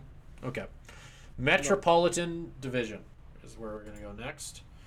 For this one, we have Sebastian Aho. Boone Jenner represents. Boone Jenner, which feels very strange, and I'm sure we can talk about that. Jack Hughes, Matt Barzell, Shesterkin, Travis. Do you know how to say his last name? I struggle with that one. Konechny? I don't know. Konechny. I see that guy's name a lot, but every time I look at it, it's like I never heard it out loud for some reason. Sidney Crosby. I wonder how you pronounce that guy's last name. Tom Wilson. So a lot of interesting ones here, I think. Tom Wilson making it in. Yeah, that's been a conversation that's been had a little bit. Tom Wilson making it in. Philly. Like, there's a lot of not very good teams in this division. A lot of players make sense. Like Jack Hughes, obviously. Matt Barzell, obviously. Sidney Crosby, obviously. Like, and then the rest of the team, Shesterkin, again, obviously. But, like, past that, there's a lot of players here who are just kind of... It sticks out to you because you're like, why are they all-stars? You pointed out Boone Jenner right off the drop, right? Like, that's a really obvious one where I'd have to pull up his stats, but it feels odd to have him representing. It's just because that Columbus team is terrible. So like it's again, like it's gonna sound like a broken record, but it's the same thing where Columbus doesn't deserve to have an all-star this year. It's not like Johnny Gaudreau is their only all-star, like, star caliber player, but he hasn't played very well and he doesn't deserve it. So I don't know. Is Boone Jenner the best team on the Blue Jackets? I don't know. I mean, again, I haven't been grinding Blue Jackets tape religiously, because they're a terrible team and they don't deserve to have any All-Stars. Nobody on the Blue Jackets is an All-Star, which shows when you have to scrounge for guys like Boone Jenner to make the All-Star team. No disrespect to Boone Jenner. Like, a guy's been in the league for a long time. Like, props to him for making it, and it's a great accomplishment for your career. But it's not like he deserves it. Yeah, 18 points in 29 games played. That's not the. That's nothing. That's not the most impressive. I don't know. Just put one of their young guys in there at least. Put in Fantilli or something. And I mean, Sillinger, you're sending your captain. Put in somebody exciting. I guess like there's something there, maybe, but I don't know. Maybe. I agree with you. It's a little odd. That's for sure. Because what is Boone? Is Boone Jenner even a first line player? I couldn't tell you off the top of my head. Like you said, I have been. Boone Jenner is currently 8th in points. Like, is he really on his own team? Wow. Yeah, Gaudreau, Werenski, Fantilli, Marchenko, Provorov, I don't even know how to say that guy's name. Voronkov and Dan Danforth are currently ahead of him. Wow, that's pretty surprising to me. To Boone Jenner's credit, he has played less games than all of them, but still. Yeah. Well, I mean, again, most of those names I still wouldn't want on the All-Star game team either. Yeah. Yeah, it's just one of those things. Like, I think we could really pick this apart if we wanted to, and like just look into like even Philly. I feel like you could make the same argument where it's like do you really want Konechny's had a good year though? Has he? Okay. Yeah. Maybe that's just me not knowing enough about. I am sorry, Konechny. I do not know your game.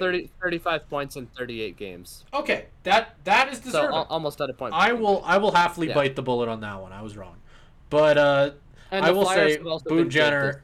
That's the difference. It's the funny thing where like it almost feels like the NHL is trying to do the thing that we all did with the John Scott thing, where they're trying to like do it on purpose, where they're sending over a guy who shouldn't be here. But it's like that takes away the fun of it. Well, we want to fan vote a funny guy in. It does take away the fun of it, and it's also not like Boone Jenner is like the funny part about John Scott was that he was literally an AHL when player. He played. Yeah. John Scott is a hero.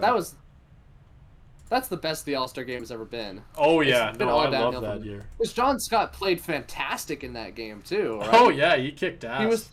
He was unironically the MVP. Like. Oh yeah, no, and he deserved it too. John Scott is an absolute hero.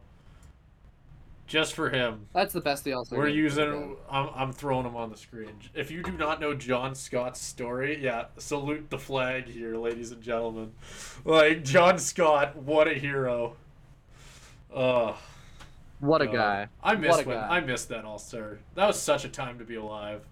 That was a broken record. That's the best the All-Star game has ever been. Yep. No, and that's the most excited I've ever been for it. Yeah, and the funny thing is, I totally agree with you. I think that is the best it's been. That was like one. That was the year where I got super into it, and then the next year I was a lot less into it. We can move on though. I think we've beaten up the Metropolitan Division enough. We can move into the second part of the East here in the Atlantic, which is headed by David Pastrnak, Rasmus Dahlin, Alex DeBrincat, Sam Reinhart, Nick Suzuki, Brady Tkachuk, Nikita Kucherov, Austin Matthews. A lot of very good players there, a lot of very deserving players, but it's again the type of thing where it's like it almost feels like you're just leaving players off because they can't make it. Because of how good. Because of how good all these teams are. Most of these teams are really good. Right? Like that's the tough thing. So honestly the only thing I'm surprised at is not because of the inclusion, just by looking at the stats, but how surprisingly good of a season Sam Reinhart is having. That's impressive. Yeah, he's having a really 47 points in 38 games. He's tearing it up. Because I was surprised to not see a guy like Tkachuk or Barkov on there, but he's. Well, I know Kachuk's having a bit of a down year as well. Well, yeah, Kachuk's having a bit of a down year, so I think. I don't know. I guess he's just the pick makes sense is kind of where I lost my train of thought, but the pick definitely makes sense in this sense. Yeah. But Because the rest of hopefully them, we the have rest a of them good, you can't argue with. like we were just talking about how The the rest of All-Star them you game can't hasn't been as good. I'm kind of hoping the draft brings it back to that, to how good it's been in years past at certain points. Because there's certain memories we all have of like the All-Star skills competition and the All-Star games, and like that really stick out. I'm sure everybody, like at least I have a couple personal favorites that I'm sure a lot of people share. Which John Scott, that's a top tier one. Corey Perry throwing his glove, like stuff like that really just like stick out to you when you think about it. And it feels like we haven't had one of those moments in a while. So hopefully we get back to that. Hopefully I think it needed a change, so I'm all for it. Yeah, I did like the format they had before, and I do think the player draft is a little bit like we've talked about this. We had a segment about this, but I do think it is. I'm not a big fan of the player draft, but I also see where you're coming from in terms of like something needed to spice it up at this point. It had been growing a little bit stale. So while I'm not the biggest personal fan of the player draft as a concept, I welcome the change, and I'm interested to see how it goes. Yep, and I totally agree with you. I think that just about does it. We've gone through every single player. Not a lot of bad ones. It's more just the crappy part about all these players being excluded from the first naming. That just leaves you kind of scratching your head a little bit on why Leon Draisaitl, Cale Makar, Mitch Marner. I could go on why all of these players just didn't make it because their teams are good. Like it feels weird to penalize teams for being good. I guess that's kind of It does. like where we can end it off right there. It feels like a strange place to just leave it, I guess. Where it's like why would you leave this rule? It also feels weird to have the NHL pick the starting 32 and then ask the fans to fix their mistakes. Yeah, actually, that's a really good way to put it. Yeah, like that is a very odd thing because I mean, especially after the whole John Scott debacle, who knows? Maybe we'll get like, I don't know, name me a funny Oiler over Leon Draisaitl. That'd be awesome. Ryan McLeod. McLeod. Put Ryan McLeod in the All-Star. Get Ryan McLeod in the All-Star game. Spread it around, ladies and gentlemen. We want Ryan McLeod. According to my dad, he's been playing very well. Oh, okay. Well, then that's less funny. Give me come on. Send having Ryan McLeod in the All-Star game is still funny because there's only so good as because my dad is a diehard Oilers fan. He's gonna hype up anybody who's on the Oilers and breathing. I guess. Yeah, that's fair. Back when you put like Zach Cassian in the All-Star game. Yeah, send Dan Vladar. I don't know why. Just do it. It's his last. Because this is your one nice thing you'll have with Dan Vladar, because otherwise you just want to get rid of him so we could bring up Dustin Wolf. You put him in the All-Star game, let him. I don't know what you're talking about. Put him in the All-Star game, parade around in a Flames jersey for a little bit before you ship him off to like Washington or something. Yeah, I don't know what you're talking about at all. Actually, that wasn't my plan all along, and definitely not me trying to convince the Shadow Council to put Dan Vladar in the All-Star game so that his draft stock goes up and doesn't make him look like a goalie who has an .888 save percentage. I think it'll work. You should take over from Craig Conroy, Simon. Really. I think I should. Or no. Do you think I'm marketing? They need to put you in. Yeah, I think so. Yeah. Everybody should trade for Dan Vladar. Trade me your first. Just do it. If people just stare at this picture of Dan Vladar on the sexy reverse for long enough, I will say that is a sick photo. That is a sick photo. That is a sick photo. It's that makes Dan Vladar look like an elite goalie. God, isn't Dan Vladar the most elite goalie you've ever seen? You should trade for him. Wow, you really should. You really should. GMs who are definitely watching this. God, everybody knows that good goaltenders wear number 80. Just trade for him. Come on, Steve. Come on, Stevie Y. You know you want Vladar. Wouldn't you love to see good old buddy Dan in some red and white, but a different red and white this time? Yeah, different red and white. Damn right. Okay, anyway, coming up next, NBA. So in NBA news, the biggest news of the week was the Raptors making some moves. Now, obviously, we're a long way removed from 2019. They're not winning another championship anytime soon. And we're kind of seeing them start to rebuild, tear down the roster, get rid of some of their big pieces.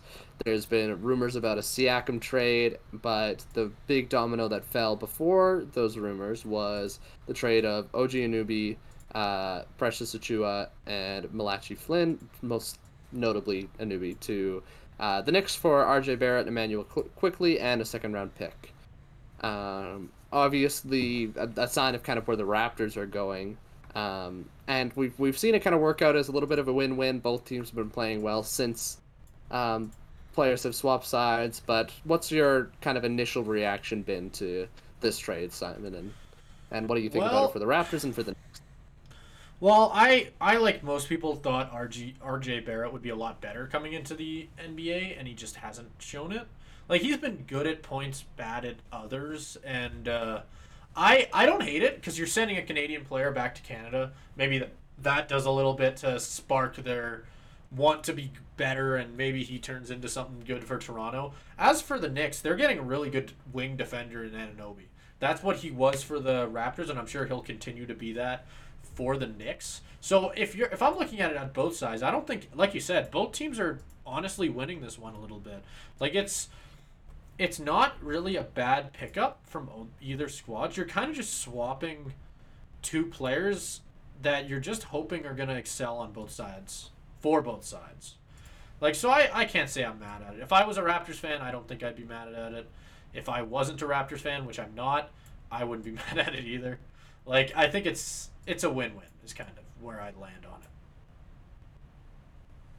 Yeah, and it's the kind of thing you had to do to rebuild a franchise, right? Because if you're looking at, because before tonight, where it's looking like the Raptors are going to lose to the why is Siri popping up there? Get out of there, Siri.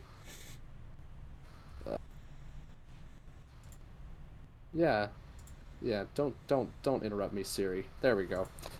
Anyways, before tonight, where the Raptors look like they're kind of going to get shut out by the Kings, they had won a couple games in a row with Quickly and Barrett on their team, and I don't think the Knicks have lost since they made this trade either. So it does look like a win-win. And for the Raptors, you're kind of just trying to get a little bit younger, right?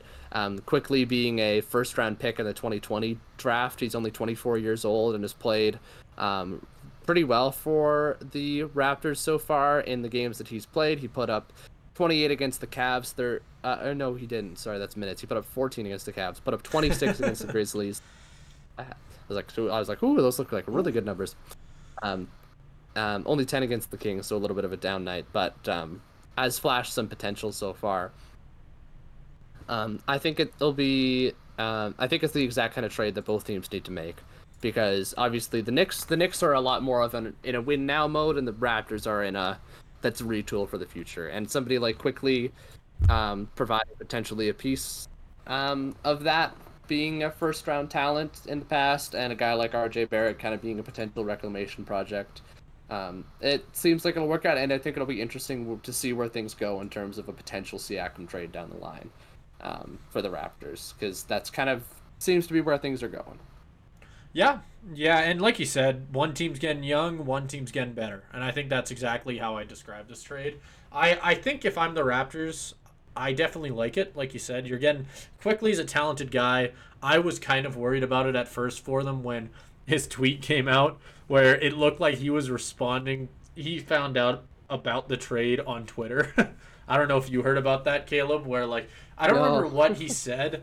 I'm sure I can bring it up. I'm going to take this off the screen so that I can go find it. But Quickly was rather shocked to find out that he had been traded to Toronto. And I think that, knowing the past of players not wanting to play here, or not wanting to play up in Toronto, it's not something that would have been that shocking, I guess, if he had not necessarily wanted to play here. Yeah. Give me a minute. I'm looking for it. Caleb Stahl. I'll Oh find wow, I know so much about basketball. it. Yeah, I'm finding it. Yeah, no, yeah, I think the You can thank. You the can the big shout like, out Clutch Points. oh, there we go. We got the tweet. We got the tweet. It's a little blurry on my screen. Hopefully, it's not that blurry. But it was. Oh my goodness. Oh my goodness. Where it's just, it looked like he was responding to it on Twitter, which I think is not a good sign when you're trading for a player. When that player goes, "Oh, I was traded." Well, live on the internet, probably not a good thing, but it's looked like you said, he has been pretty good for the Raptors. Hopefully, he continues to be good for the Raptors. I don't know. I don't have too much to say on this, honestly. I think you hit on it really well on just the fact that one team that needs to get young is getting younger. One team that needs to get better is getting better. And I think Anunoby is one of those guys who can really help any team just with how good of a just defensive forward he is. You're also bringing on another really good forward or I believe he plays power forward or center in Precious Achiuwa. And Flynn has been good at points for the Raptors. I don't think you can be mad at it if you're either team. I think both teams are just getting better from this one. Nothing too controversial. To your point about Anunoby being a great defensive player, I got a stat here that he is plus 74 in the 106 minutes he's played as a New York Knick, which is the highest plus minus for any NBA player in history for the first 3 games for his franchise. So, holy, he obviously it's turning out pretty well, and it is kind of like that. Also, there's the side of it in terms of the Raptors getting younger and the Knicks getting better, like you phrased it. It's also just in terms of what they need, because the Raptors needed a little bit more of a retooled offense. And Quickly's kind of providing that, whereas the Knicks needed a little bit more help on the defensive side of the ball. And I think each player kind of just fits in a little bit better into their new system than they did their old system. And it provides a little bit more of like a skill set difference. Because I don't think the talent gap is all that big between the players that were swapped here. There obviously is one, but it's not the biggest. It's just about where those talents lie and how those kind of match up. Like you can sit here and go, OG is gonna give you exactly what OG has given you for the last couple seasons, and you don't necessarily have that with players like RG Barrett. And I mean it works out how it works out, right? Like with those younger guys, you never know what they'll develop into. But so far, it's looked good for the Raptors, and it's looked good for the Knicks. So. But then again, like you said, only 3 games gone since this trade happened. So a lot can happen for the rest of the season. You never really know. By the time this episode could come out, we could end up looking stupid for saying both teams won this, but we'll see. It is a kind of thing that you have to watch play out over a season. That's going to be the biggest thing. Yep, for sure. Especially in a sport like basketball. I feel like we're just basically stalling on this one. we're spinning in the water a little bit. But I think we kind of hit on it a little bit too early, but we still hit on it nonetheless. Very much win-win trade. Thank you, everybody, for tuning into Trick Play this week. If you liked what you saw, like we mentioned at the start of the episode, make sure to check out our YouTube page, our Instagram page, TikTok, Twitter, and then if you are on any of those platforms and don't know where to find us in an audio format, make sure that you check us out over on the Fresh Take Network. I can't do the normal thing because we got a shout out to our Twitter. Oh wait, now I can. Boom. Wrong corner. Wrong corner. I nailed it that time. Pointed right at that light switch. I know where to put that finger. We're good to go. There we go. And I had such a good streak. I know. You were killing it for a while there. You were doing better than I was. I was. That's embarrassing. Yeah. I can start a new streak, though. That's okay. You should be ashamed. I should be. Okay. Shame. I should be. Speaking of who needs to be shamed this week, I'm gonna continue. I don't know if I was negative last week or not. I don't remember if I gave a good shout out or not. But I feel like I'm normally more negative than not. But I don't care because it's more fun. I'm gonna give my anti shout out of the week to David Tepper. owner of the Carolina Panthers. Not only has he been a absolutely terrible owner of this team and just completely micromanaged everything into the ground, and there's the whole thing about when he fired Frank Reich, he excluded certain reporters from the press conference, which is just, yeah, I don't know, buddy. Like, maybe just, yeah, there's some owners are a little bit too hands-on, and Tepper is clearly one of them. And it's not working. Panthers are 2-14, and very clearly the worst team in the league with not a lot of a positive future. And Tepper is clearly starting to realize that, as his most recent outburst shows. It was in the last game against the Jacksonville Jaguars, with the Jaguars playing C.J. Beathard at quarterback with Trevor Lawrence out. So as bad as the Panthers are, it's not an unwinnable game. But the C.J. Beathard-led Jaguars just smoke them. I believe it's 26-0. The Panthers played terribly.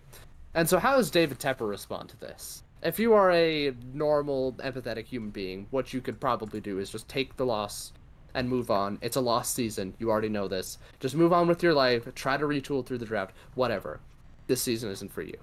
But David Tepper is so fed up with the team at this point that what he decides to do in his little owner's box, there's in Jacksonville, there's some Jags fans that are out talking trash, and he decides at the end of the game that he's going to take his half-drunken beer that's full of probably backwash and ice and all the nasty things, Backwash, and ice, just everything nice. Yeah, chucks it at the fan, douses the fans in front, douses the Jacksonville fans in front of him, with a cup of beer. So for that absolutely classless move, and to the NFL for only finding this multi-billionaire $300,000 for that, like, come on, you can do better. $300,000 is literally like a penny for this man, and that just can't go unexcused. Like, what are you doing? Throwing drinks at opposing fans at games is just not something you can do. So screw you, David Tepper. You get my anti-shout out of the week. I'm so sorry, Panthers fans. Yeah, I mean, that is bad. there's not much ways to dance around that one. That is bad. I mean, I'm surprised he only got fined $300,000. You'd think, is he getting banned from like going and watching any of these games for a bit? No. Oh no. Nope. There's absolutely no repercussions other than the $300,000 fine. Yeah. Okay. That's really odd. That's for sure. Yeah. I have a good shout out this week, thankfully, to balance it out. Oh yeah. That I already mentioned it earlier in the podcast, but I'll mention it one more time just for the people in the back who didn't hear me say it the first time. We're going to be having our first guest on next week, which is very exciting. He's going to be coming on to talk about the Flames. We're going to have Anand on. You might know him from Flames Twitter. This is a photo of, because I went on his show and chatted about the Flames with him, and he's going to be returning the favor, coming over here and talking about the Flames with us. And we're going to see what ends up happening next week. If something big happens, like if a big trade happens, which some Flames fans seem to believe something might be coming this week, then we'll come on and chat about that. If not, we'll just talk about the Flames overall. It's been a minute since we've done a really overall. They've had an interesting season, so I'm excited to chat about it with and just have our first guest on. This is exciting. We're going up in the world, Caleb.